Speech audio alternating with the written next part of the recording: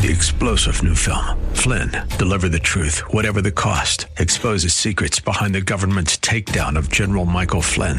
Flynn knew what the intel world had been up to. He ordered the first audit of the use of contractors. This set off alarm bells. He told the truth. He was the most dangerous person for Donald Trump to hire. They had to get rid of Flynn. Flynn, deliver the truth, whatever the cost. Available now. Watch it today. Go to salemnow.com. salemnow.com.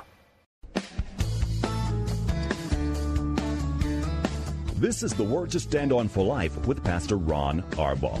Your word is sharper than any two-edged sword, and it cuts deep into my heart. The Word to Stand On for Life is a radio ministry of Calvary Chapel in San Antonio. A live call-in show here to help you answer your questions about the Bible and how to apply the Word to your daily life. For more information on Calvary Chapel, visit our website, calvarysa.com. Get your Bible questions ready and call in now to 210-340-9585. It's The Word to Stand On for Life with Pastor Ron Arbaugh.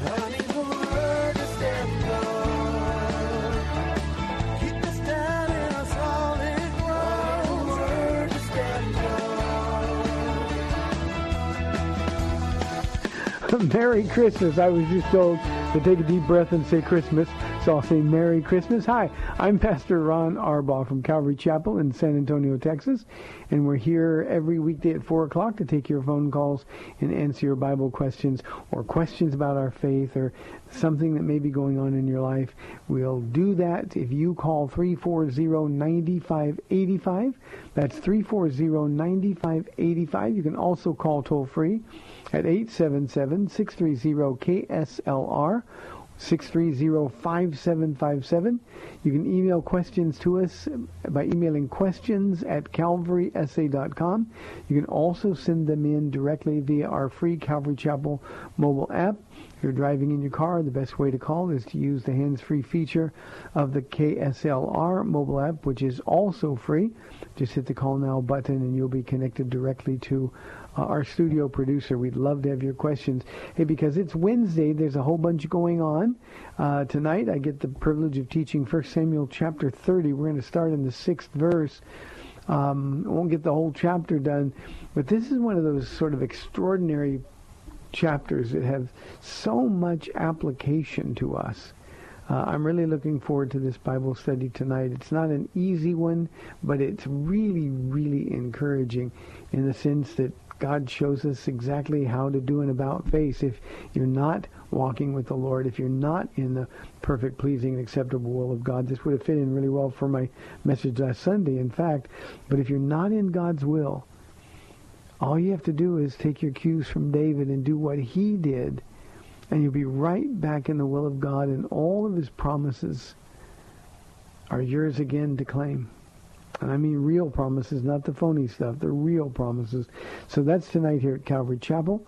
We're at that time of year where the midweek Bible studies start getting smaller and smaller in attendance because people have a lot going on, and we understand that. But I always thought, well, if 5 people show up or 5,000, I'm going to teach it the same way. So that's tonight at 7 o'clock. 2 quick reminders, and then we'll get right into our questions. December 15th, that's this coming Friday, 2 days from now, is our children's Christmas play at the Judson High School Performing Arts Center. And then on Sunday afternoon, December the 17th, our annual Christmas dinner is going to be at the Schertz Community Center starting at 4 o'clock on Sunday afternoon. And we'd love for you to come. You can come to either one. The admission is free for the children's play. It'll be a great opportunity for a family to really enjoy the Christmas season, start thinking about Christmas in the right perspective. And then on Sunday, there's no charge. You don't have to bring any food. There's always going to be plenty, but we'd love to have you join us, and you are invited. And Paul and I would like to meet you if you show up from the radio audience. So that's really all I've got. Let's talk about some questions that have been sent. The first one is from our mobile app from Richard. And he says, is there a specific religious denomination you have to belong to in order to be able to enter into heaven? Richard, denominations have no bearing. You have to believe in Jesus. And I mean the real Jesus, Doctrine matters. It can't be just a name Jesus, like the Mormons or the Jehovah's Witnesses say they believe in Jesus. But Jesus has to be the Son of God, who is God the Son. And if you believe, you ask Jesus into your heart, you're born again. Literally, that means born from above. And then you're going to heaven. It doesn't matter where you go to church. As long as you're not in a heretical church, it really doesn't matter at all. So, no, this is the Church Universal, the Catholic Church with a small c, the Universal Church, and it is going to encompass more people and more denominations, and even people whose doctrine is a little off, a little messed up, more than we could possibly imagine. I think we've got to start thinking in terms of Jesus knows who are his. He hasn't lost any that the Father has given to him. And believing in him is the key to getting to heaven. It has nothing to do with the denomination. What you want to be careful of, Richard, with denominations is you just want to be really careful to peruse their statement of faith. Maybe talk to a pastor, find out what it is they believe. There are Lutherans and Methodists and Baptists and Church of Christ people, and most of them are really saved. You just want to be sure you're in a church that is teaching the Word of God, and that's more important than worrying about a religious denomination. And when I say teaching it, I don't mean just giving you a short little message about Jesus or the gospel message. I mean teaching you how to be more like Jesus every day. So, Richard, thanks for the question. I hope that helps you. Here is a question from Alex, and he wants to know, we've got actually two Alexes who are women in our church, so it could be a she. What does Christ consciousness mean? Alex, it means nothing. It's nonsense. It's a New Age silliness. And they differentiate having the Christ consciousness from having the person of Jesus Christ. And I've often been in conversations with New Agers who talk about, no, he lives in me, and I have the Christ consciousness within me, and they have this false sense of eternal security as a result. No, I can do things my way because I have the consciousness of Christ living in me, and that just demonstrates that they don't understand it all. So when you're talking to somebody about Christ consciousness, they're differentiating that from the person of Christ. Christ in us, Paul says, the hope of glory. And you're talking to either a full-blown New Ager, or you're talking to somebody who isn't saved at all, and they just don't know what they're talking about. Sounds good. The devil always sprinkles lies with enough truth to make it sound legit, but it really isn't. So that's all it means. It's just a New Age pseudo-spirituality that somehow makes them think they're okay with God. Thank you for the question. You know what I forgot to say at the top of the program? The most important thing? Paula is going to be here with me tomorrow on the show. It's the date edition, so ladies, it's your day. And we would love to have your contributions by way of questions or comments. So tomorrow, Paula will be here. Here is a question from Beverly, and it's one I really hate answering. Is emotional abuse grounds for divorce? Here's why I hate answering it, Beverly. In our culture, we've made anything and everything that is displeasing to us abuse of some sort. I'm verbally abused. I'm emotionally abused. And when this question is asked, and Beverly, since I don't know you, I'm not making this personal for you, but normally when this question is asked, it's somebody who's looking for a way out of a marriage instead of looking for a way to remain in the marriage and honor God. So I'm going to say this, and then I'll explain it. Emotional abuse is not grounds for divorce. The fact that you're married to a jerk isn't grounds for divorce. When you stood before God and got married, either as a believer or an unbeliever, I assume that people are believers when they call this program, and that's usually the perspective I answer the questions from. But God took your promise seriously when you said, in good times and bad, until death do us part, or I always say until Jesus comes for us. sickness and health, in wealth or poverty, in good times and bad. And you see, it's easy to stay with people who are easy to stay with. But God asks us, those of us who are His now, Beverly, again, you may have been married before you were a Christian, but God asks us to honor our commitment and to use the marriage as an evangelism, sort of a springboard to win your husband, or in some cases to win your wife, to Christ. And you can't do that if you're looking for a way out. Now, I understand how difficult it is. I don't think Paula would have ever used this term, but I was abusive emotionally and verbally to her. For all those years she was praying for me, but God asked her to stick it out. And you know, we've gotten to the place in our church culture where we deserve to be happy no matter what. And so the first sign of trouble, we run. It's one of the things that I talk to people about in premarriage counseling a lot. You have to mean it. Now, nobody in premarriage counseling doesn't mean it. Oh no, we're so in love, we'll never have those problems. It's just that when those problems come, then our first response usually is to cut and run. I think we're tougher than we think we are. And if we'll start thinking about being obedient rather than being happy, if we understand that the abusive spouse, emotionally or verbally, is the object of our ministry, not the enemy of our ministry, I think then we have God's heart. Now, there are some marriages that simply aren't fixable because people don't want them to be fixed. So, Beverly, here's what you've got to weigh. If you decide to bail on a marriage because he's not meeting your needs emotionally, or because he's a jerk, he's selfish,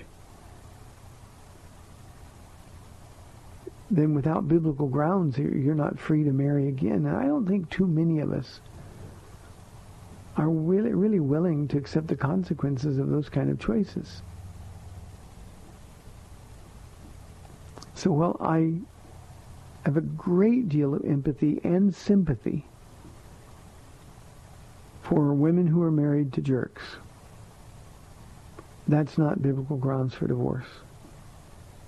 I also think, because the culture we live in throws the word abuse around so easily now, I think we have to be very careful about what we say to claim that a husband is abusive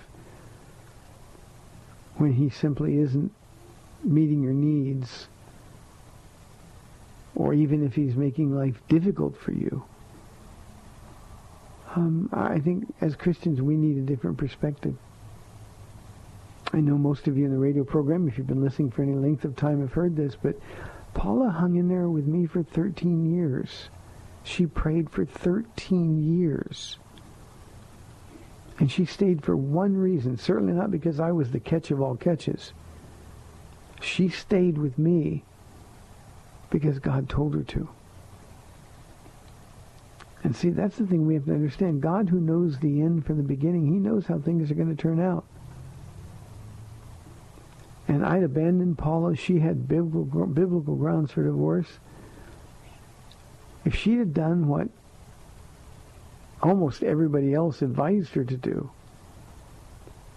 then we wouldn't be doing what we're doing now. That means necessarily, Beverly, that she had to be willing to endure some pain. Not physical pain. Just to be sure nobody misunderstands, if there is any woman in this audience who's being physically abused, you're being hit or choked or grabbed by your husband, you need to leave, and you need to leave today. But just because he's a jerk, imagine how pleased Jesus is with you if you stick it out for him, not for your husband, but for Jesus. So I think we really have to understand the promises that we make to God and view them not from an emotional perspective, but instead view them from a biblical perspective. And I know how unsatisfying that answer is, Beverly, I have been criticized for saying that. Same thing with verbal abuse. My grandma taught me from as early as I can remember, sticks and stones will break your bones, but words will never hurt. Now, it's not true that words don't hurt, but words don't put us in danger. Jesus is your comforter, Beverly. Let him wrap his arms around you, and let the two of you together be used for his glory to win your husband to Jesus. And if you're not talking about you in the question, I apologize for assuming that. You just go tell somebody who asked you this question what I told you.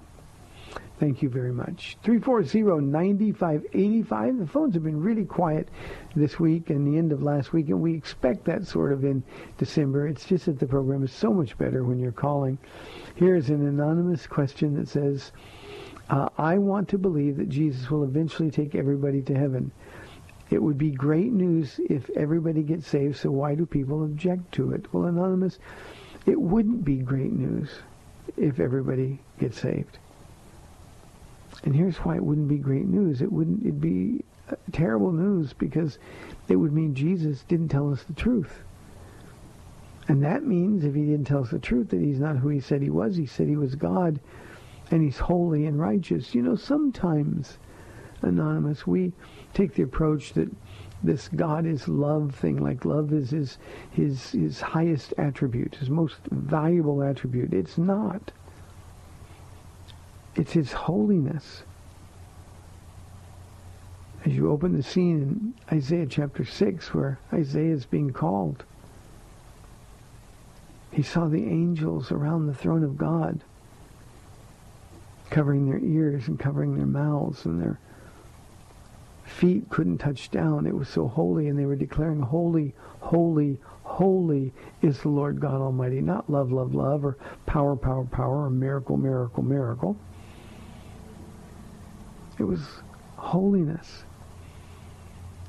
And this idea that people who are nearly perfect, or good people, but they're weak and they sin, that somehow they ought to be taken to heaven, is to demonstrate, Anonymous, that you have no understanding about the importance or the value of holiness. So it would be terrible news, because it would mean there's no heaven. And we need to start thinking, not emotionally, we need to start thinking biblically. I mean, if there was ever anybody on earth qualified to deal with this issue head on, it was Jesus. And he gave no hope at all of everybody getting to heaven. He said the road to salvation is narrow and few find it. The road to destruction, however, is broad and well-traveled. And he painted an intentional picture with that. And the picture is we need to strive for the narrow road. And if we want to kid ourselves that somehow God's love is going to trump his holiness, it just demonstrates that probably, Anonymous, you don't know who he is either. So it is not great. It wouldn't be great. Now, I pray that there would be a huge revival. But that hasn't happened yet. Short of that, Hebrews 9:27 says it's appointed unto men once to die and then face the judgment. Hope that helps, Anonymous. Let's go to New Braunfels now and talk with Dana on line 1. Dana, thanks for calling. You're on the air. Yes, Pastor Ron. I really appreciate your ministry. Thank you so much. I listen almost every day, and I really appreciate it. And thank you. I kind of resonated with the person who called about emotional abuse question, and I appreciate that answer. I really believe that too. My question is, and I'm going to ask it and hang up and listen on the radio. But okay. What biblically, in speaking, in from what you know as the right thing to do, what does a woman do besides praying and really seeking God? And I mean, he's my everything. I can't live without him, and I'm not going to. He's I owe him everything, and an incredible relationship I have with him. But my husband just tends to be so dishonest about, like, even things that it doesn't even matter, like, that you don't have to be about. And I just have such a hard time with that. And it's like, and it doesn't bother him. I mean, even things you don't, I'm going through a real hard time and a real hard season now, because I just feel like so much stuff. It's all the time. It's just little insidious lies, and it's crazy. But anyway. Yeah. I can hear how hard a time this is, Dana. You said you're going to listen on the radio, so I'm going to take some time with this. It's that important. So thank you very much for calling, and thank you for listening Thanks for listening to the program faithfully. I appreciate it very, very much. These are always really hard things, and as pastors, we get this all the time. Obviously, now, Dana, I'm not judging your husband's heart. I don't know him, but he's living the life of an unbeliever. It's just impossible for the Holy Spirit to live in us and to continue to lie and not be ripped up inside by it. So if your husband is not a believer, well, and again, I don't mean anything personal by this, but unbelievers lie. That's what we do. Now, when Christians lie, it's not that we don't lie. It's just that when we lie, there's the Holy Spirit living in us to convict us. We open our Bibles and it slices and dices our hearts, because God is always interested in getting right to that place where he can draw us back to him. If you have the time tonight, listen to the Bible study that I'm going to do tonight in 1 Samuel chapter 30. You can get that at calvarysa.com, the live stream at 7 o'clock. And if you don't have time to do it tonight, then we've got, it'll be archived and available tomorrow for listening as well. But this is one of the studies where God is always at work in the heart of a believer. Now, the unbeliever, it's not necessarily so. God is trying to win them. And you're the instrument that God will use. I so appreciate, Dana, that you said that Jesus is your everything. And now he's going to have to be, because you need to treat your husband like an unbeliever. Now, that doesn't mean that you just overlook the lies. What I would do if I were you, and let me tell you what Paula would do for me. If she found that I was lying to her, she would say, Pastor Ron, you can't lie and talk to other people about not lying. I mean, she would be that direct with me. You can tell your husband, when you lie to me about things that don't matter, it makes me think you're lying about things that do matter, and it's doing irreparable harm. Jesus says I have to respect my husband. You're making that hard for me by telling these lies. To just sort of gloss over it is not doing anybody any favor. And do it in a tone of voice that isn't angry or demanding, but just tell him, Jesus tells me I have to respect my husband, that you're the leader of our home, and you can't lead effectively. You don't know Jesus if you can continue to lie. I'm worried about two things. One, the state of our marriage. How can I respect a husband who continually lies to me and treats me like I don't matter? And then secondly, I'm worried about your salvation. I married you because I loved you, and I want to spend eternity with my husband as we spend together with Jesus. And anybody that can continue to lie the way you're lying, well, that's a person who's not going to heaven if they continue that way. Galatians 5, 1 Corinthians 6, both says the same thing. So call him on it. Just do it respectfully, do it lovingly, but let him see the pain that he's causing unnecessarily. Tell him you want more than anything in this world to trust him. And then, Dana, do what Paula did for all those years she was praying for me. Live in 1 Peter chapter 3. I'm sure Paula's got some teachings on 1 Peter chapter 3 on our website as well. Live in that passage of Scripture. Your husband is the object of your ministry. And 1 Peter tells us exactly how to do that. The same thing works in reverse if it's a husband who's praying for a wife. But the same thing works in reverse. But we've got to understand that people that are unbelievers act like unbelievers. And we want our Christianity to be so vibrant, so filled with joy, even in the middle of the pain. We're running out of time for this half. Let me say this last thing. You know, Dana, for me, the thing that finally convinced me about coming to Christ, about it proved to me that Jesus was real, is that I couldn't steal Paula's joy. I tried no matter what, and I made her life miserable, times of living hell. But there was always a joy, and it bugged me so much. But when I got desperate, I knew I needed the joy that she had. I knew it was real. Thus, I knew Jesus was real. And 13 years after she got saved, I gave my heart to Jesus. Dana, I'll be praying for you, and I don't say that lightly. Stay in touch. Let us know how things are going. 340-9585 for your live calls. 340-9585. You're listening to The Word to Stand On for Life. We'll be back in 2 minutes.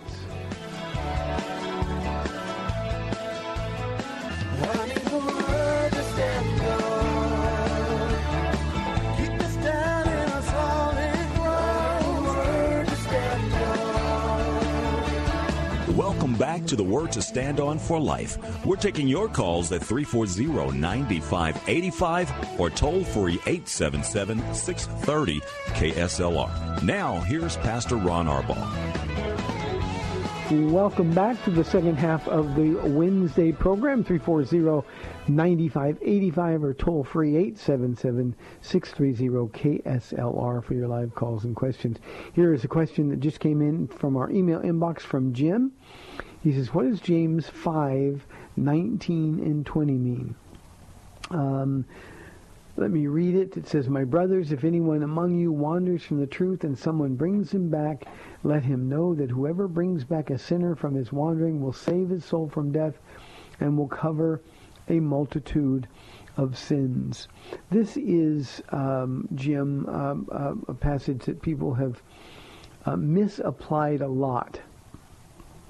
We'll cover over a multitude of sins. We just think when somebody confronts me if I'm in sin, that they should just kind of slide on it because, well, love covers a multitude of sins. But that's not what it's talking about at all. What this is saying, basically, and remember, James is the most Jewish of all of the epistles. James, a leader in the Church of Jerusalem, a Jew to his core. After he got saved, he remained the most Jewish of the leaders in the church in terms of thought and life. And what he's saying is, look, we have an obligation to pray for those who've lost their way. James is such a challenging book. James was a no-nonsense kind of guy. When we talk in verse 20 about whoever turns a sinner from the error of his way, that Greek verb translated error is a gradual drifting away from the will of God. So he's talking about other believers. Go get those believers who wander away. Don't just let them drift away and be forgotten. He says, no, go get them. They're gradually drifting away, but you can be used by God to bring them back. Now, the one reason that we need to pray fervently for people like this is because as they gradually wander outside of the will of God, there's an enemy who's waiting to devour them. And it's our job as much as we possibly can to make sure that doesn't happen, because we want them back on that path, that perfect will of God path. Now, when it says to cover over a multitude of sins, James, I think, had in mind Ecclesiastes 9, where he says, one sinner destroys much good. The person who's wandering away from the will of God is not only going to fall into their own personal sin and in danger, but the body has to be protected from them as well, because they're gradually going to reach out to others, and we want to protect them as well. So when we go get them and win them back, when we share the the need to repent and return to the Lord with them, we're not only covering their sins, giving them the opportunity to have those sins wiped away, but we're also protecting the body of Christ. And we can pray that they will return to the will of God. Now, here's what we have to remember. Our prayers have to come from righteous hearts. By that I mean we have right standing with God. That means if our prayers are going to be effective, we have to be in that place with the Lord where our heart is right. We have to examine ourselves daily, as Paul says, to see if we're in the faith. We need to take John's advice and confess our sins daily. And let the Lord not only forgive us, but purify us from all unrighteousness. Then our prayers can be effective. And before we can help somebody else who's wandering away, we have to have an attitude of love when we pray for them. Not disgust, not, I can't believe they're doing this again. We've got to have the right heart and the right attitude as we go chase them, because it's that kind of love that covers over a multitude of sins. This isn't a verse that we take for personal application in the sense that, well, if somebody loved me, they'd cover over my sins. No, he's talking about covering over the sins of the one who is wandering away. So I hope that answers your question. It's an important one, Jim. Thank you for sending it in. 340-9585 for your live calls and questions. Here is a question from Martin. This one always infuriates me. I think this is the third time I've had it on this program. Martin says, I heard a gay Christian say that Jonathan and David were lovers. And then he says, that can't be true, can it? No, you know, one of the agendas of those who profess to be Christians and okay with the homosexual lifestyle is that, well, Jonathan and David were lovers. They were closer than brothers, and the relationship was special. Indeed, the relationship was special, but that relationship was founded in the love of and for God, the holiness of God, and their fear of, their reverence of God. That's why it was special. These were two hearts that were knit together in heaven. Every once in a while, somebody will come into my life, and I know it's the moment I meet them, it's almost as though God is holding my heart open and making a deposit into the deepest parts of my heart. And I've recognized that many times over the years. And I know that not only does God want that person close to me, but he wants me to pray for that person and be there for that person. It's just a deeper relationship. Well, Jonathan needed David. Jonathan's life was going to fall apart. His father was going off the rails. Jonathan needed a David in his life, but David needed a Jonathan even more. And Jonathan was the friend when everybody else was, well, turning on David for no reason. The last time David and Jonathan saw one another, we're told that Jonathan encouraged David in the Lord, even while his life was falling apart. So, no, they were not gay lovers. That is, it can't be blasphemy because it's not against God, but it is a heretical, horrendous, and hateful thought, Martin. Now, something else I want to address here in your question. When you said I heard a gay Christian, those two things can't be together. You can have same-sex attraction, but if you're really a Christian, you know you can't practice homosexuality. So let me put it very clearly. If somebody is attracted to someone of the same gender, male or female, God is asking you to make a choice between him and them. You can't have both. Now, I know we hate that in this culture. I know that we would be called all kinds of names for believing that, but that's what God is asking us to do. Will you control your lust? Will you deny the attraction, refusing to give in to it for Jesus? Will you do that? That's the question that's being asked. But these so-called Christians who are promoting a gay lifestyle, who are supposedly happily living in a relationship as in marriage with somebody from the same sex, they're not Christians at all. And people get angry with me. How can you judge their heart? I'm not. I'm judging their behavior. Jesus himself, through his word, the Apostle Paul, in 2 places said that people who live like that will not inherit the kingdom of God. Galatians 5 and 1 Corinthians 6. So the word of God is judging their lifestyle, judging their decisions. So Martin, don't be convinced by somebody who says, I believe in Jesus, I love Jesus, and then they go home and have sex with somebody that they're not supposed to be having sex with. And by the way, marriage doesn't fix the problem. You know, it breaks my heart, Martin, when I see professing Christians who are in relationships that are sexual and they're not married. And we make excuses for it. We overlook it. Now, if somebody is gay and they're in a relationship, we don't say anything bad about it. Or in many times, the Christians will say, well, that's wrong, but we'll turn a blind eye and a cold heart to the people sitting in our church who raise their arms during worship and take communion, but they go home and they live with somebody they're not married to. You see, we who are Jesus's, we have no choice but to agree with him about how we live our lives. So Jonathan and David were not lovers, and the person that you heard that says he is a gay Christian is not, if he is making that contention to justify his sin. You see, we can't come to God on our terms.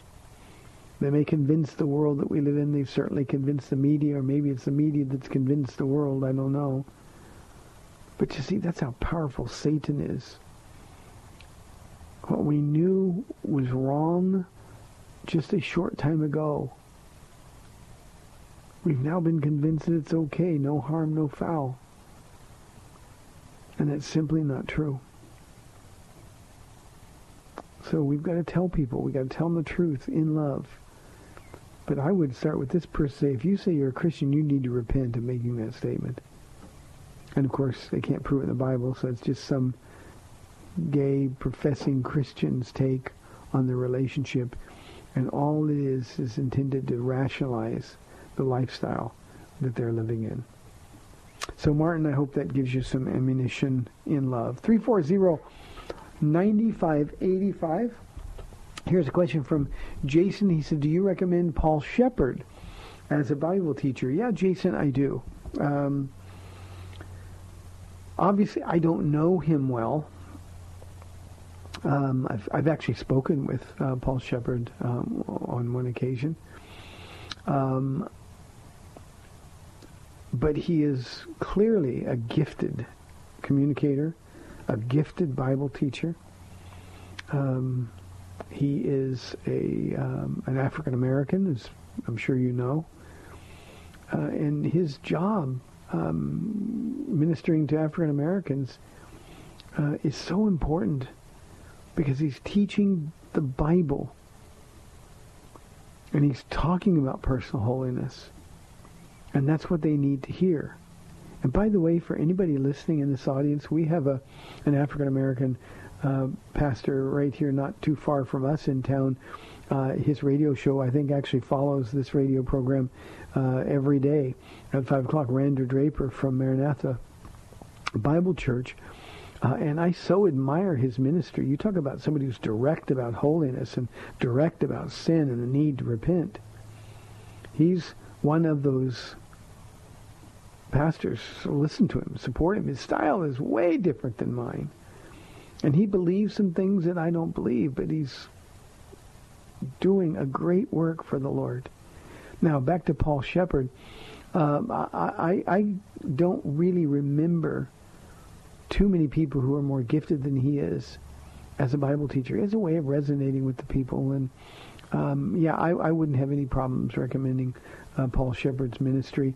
If I had any criticism at all, maybe it would just be that he gets a little too topical sometimes, and rather than just teaching through the Bible. But he does such a good job of teaching the Bible in his topical messages, that Jason, I'd have no problem at all recommending Paul Shepherd as a Bible teacher to listen to.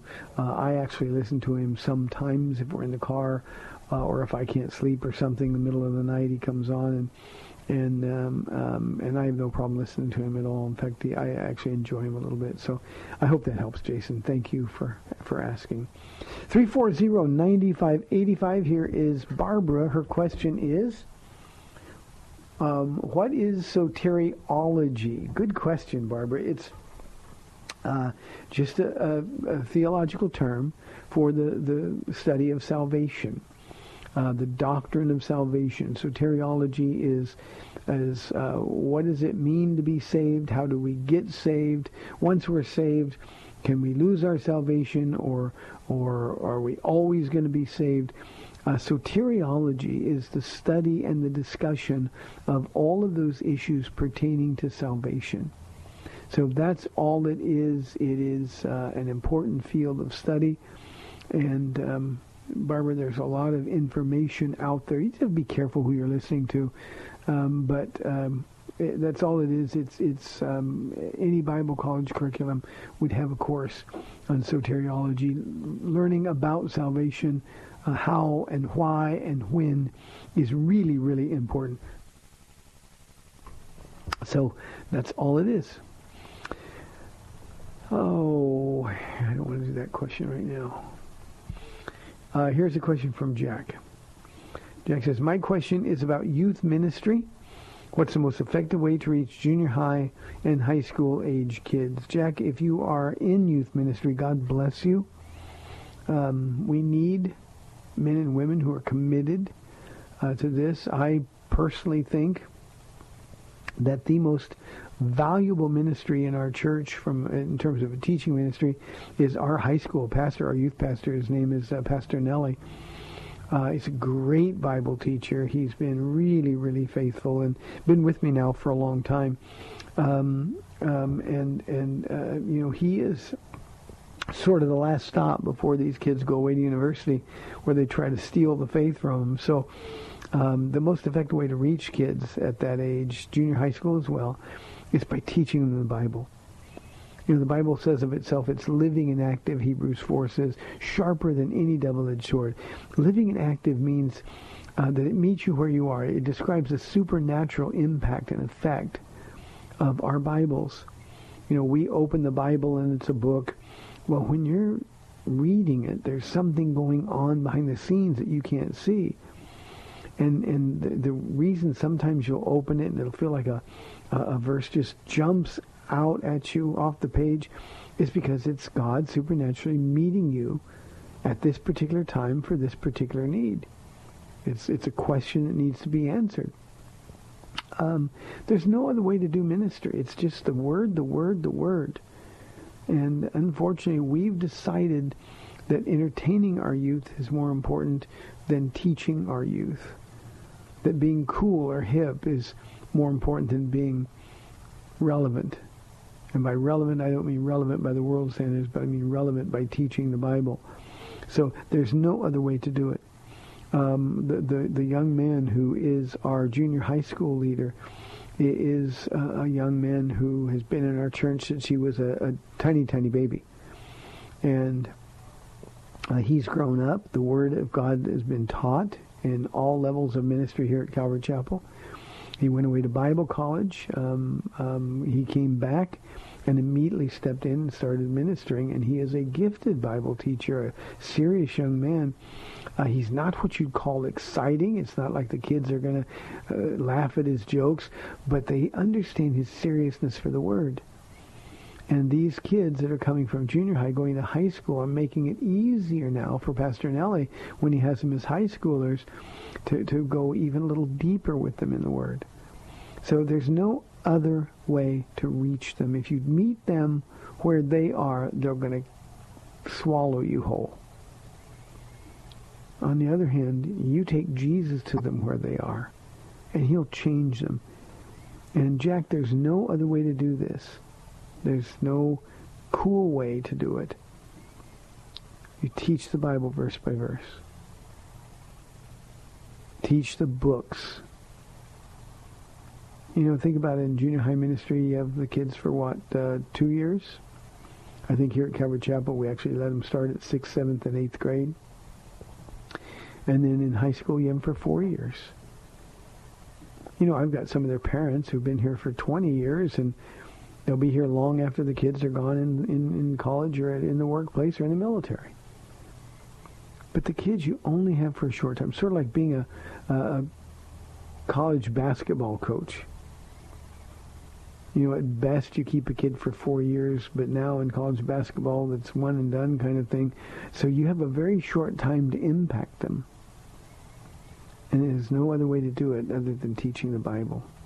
So Jack, I can't stress enough how important that is, how strongly and firmly I believe it. Teach the Bible. And by doing that, you'll be different than any other youth pastor or youth minister they've ever had. Just the Bible.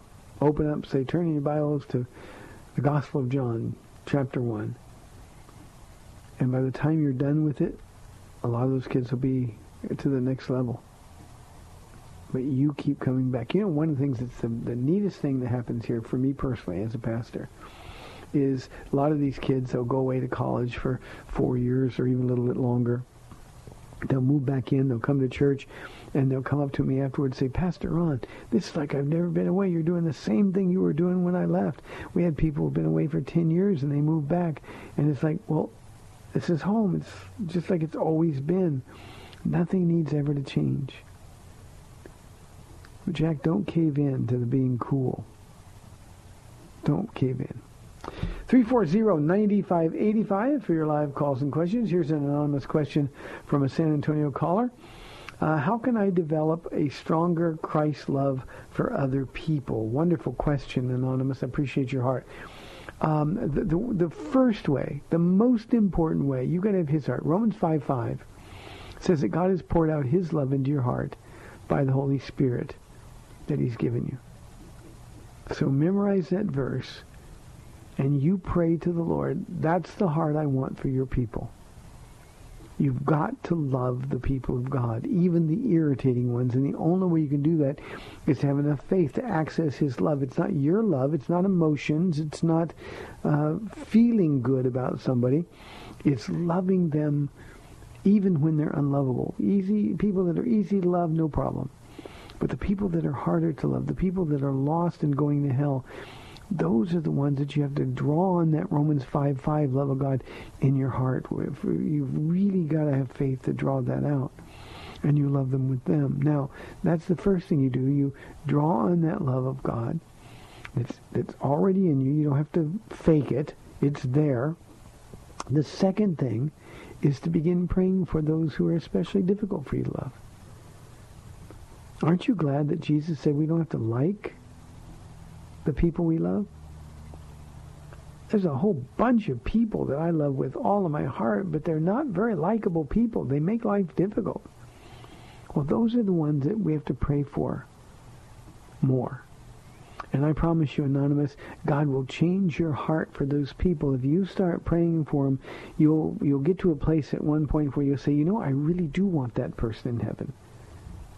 Instead of thinking, oh, that jerk or that idiot, you'll have a compassion in your heart because the Spirit of God is doing that work in you. And then finally, the third thing is serve them. Serve them. Do some Jesus foot washing, and I mean that figuratively.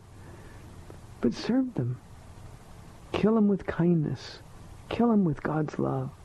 Expect nothing in return, and just do it because Jesus is smiling at you and he's proud of you.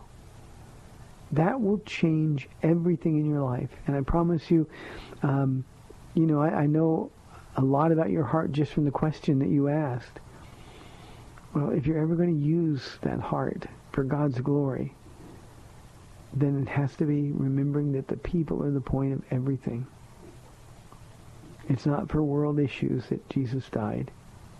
It's not for success that Jesus died. It's not to have a church that's thriving that Jesus died. He died for people. And I promise you, Anonymous, when you have his heart for the people in your life, Again, I want to emphasize, especially those that are difficult. When you have his heart, I promise you that God will use you in ways you never dreamed possible. Walk with Jesus. Repent of sin, any sin in your life. And then say, Lord, I want that heart. Can I say one other thing? We've got less than 2 minutes now. When I first got saved and I started to realize what God had done for me, I developed this habit, and it was unconscious at first. But I wanted to look in everybody's eyes. Jesus said the eyes are the light of the soul, a light to the soul. And I wanted to see if they were saved. And just in doing that one thing, gave me a love for people that I didn't even know. That was impossible to imagine not having. I wanted everybody saved. And when that heart is in you, then wonderful things lie ahead in your future. If you can be a man that God trusts or a woman that God trusts, he will use you and bring the lost, the hurting, the hungry, the broken, the needy, and the confused to you continually. So don't settle for anything less. Think the best of people. Trust him. Don't worry about getting hurt. Jesus has you covered. Great question to end the program with. Hey, thanks for tuning in. Thanks for calling, and I appreciate your hearts. I really do. You've been listening to The Word to Stand On for Life. I'm Pastor Ron Arbaugh. Ladies, remember tomorrow, Paula will be live in studio with me on the Date Day edition of the program. Again, thanks for tuning in. Lord willing, I'll be back tomorrow at 4 with Paula. See you then. Thanks for spending this time with Calvary Chapel's The Word to Stand On for Life with Pastor Ron Arbaugh. The Word to Stand On for Life is on every weekday afternoon at 4, and Pastor Ron invites you to find out more about Calvary Chapel at calvarysa.com. The Word to Stand On for Life was sponsored by Calvary Chapel of San Antonio.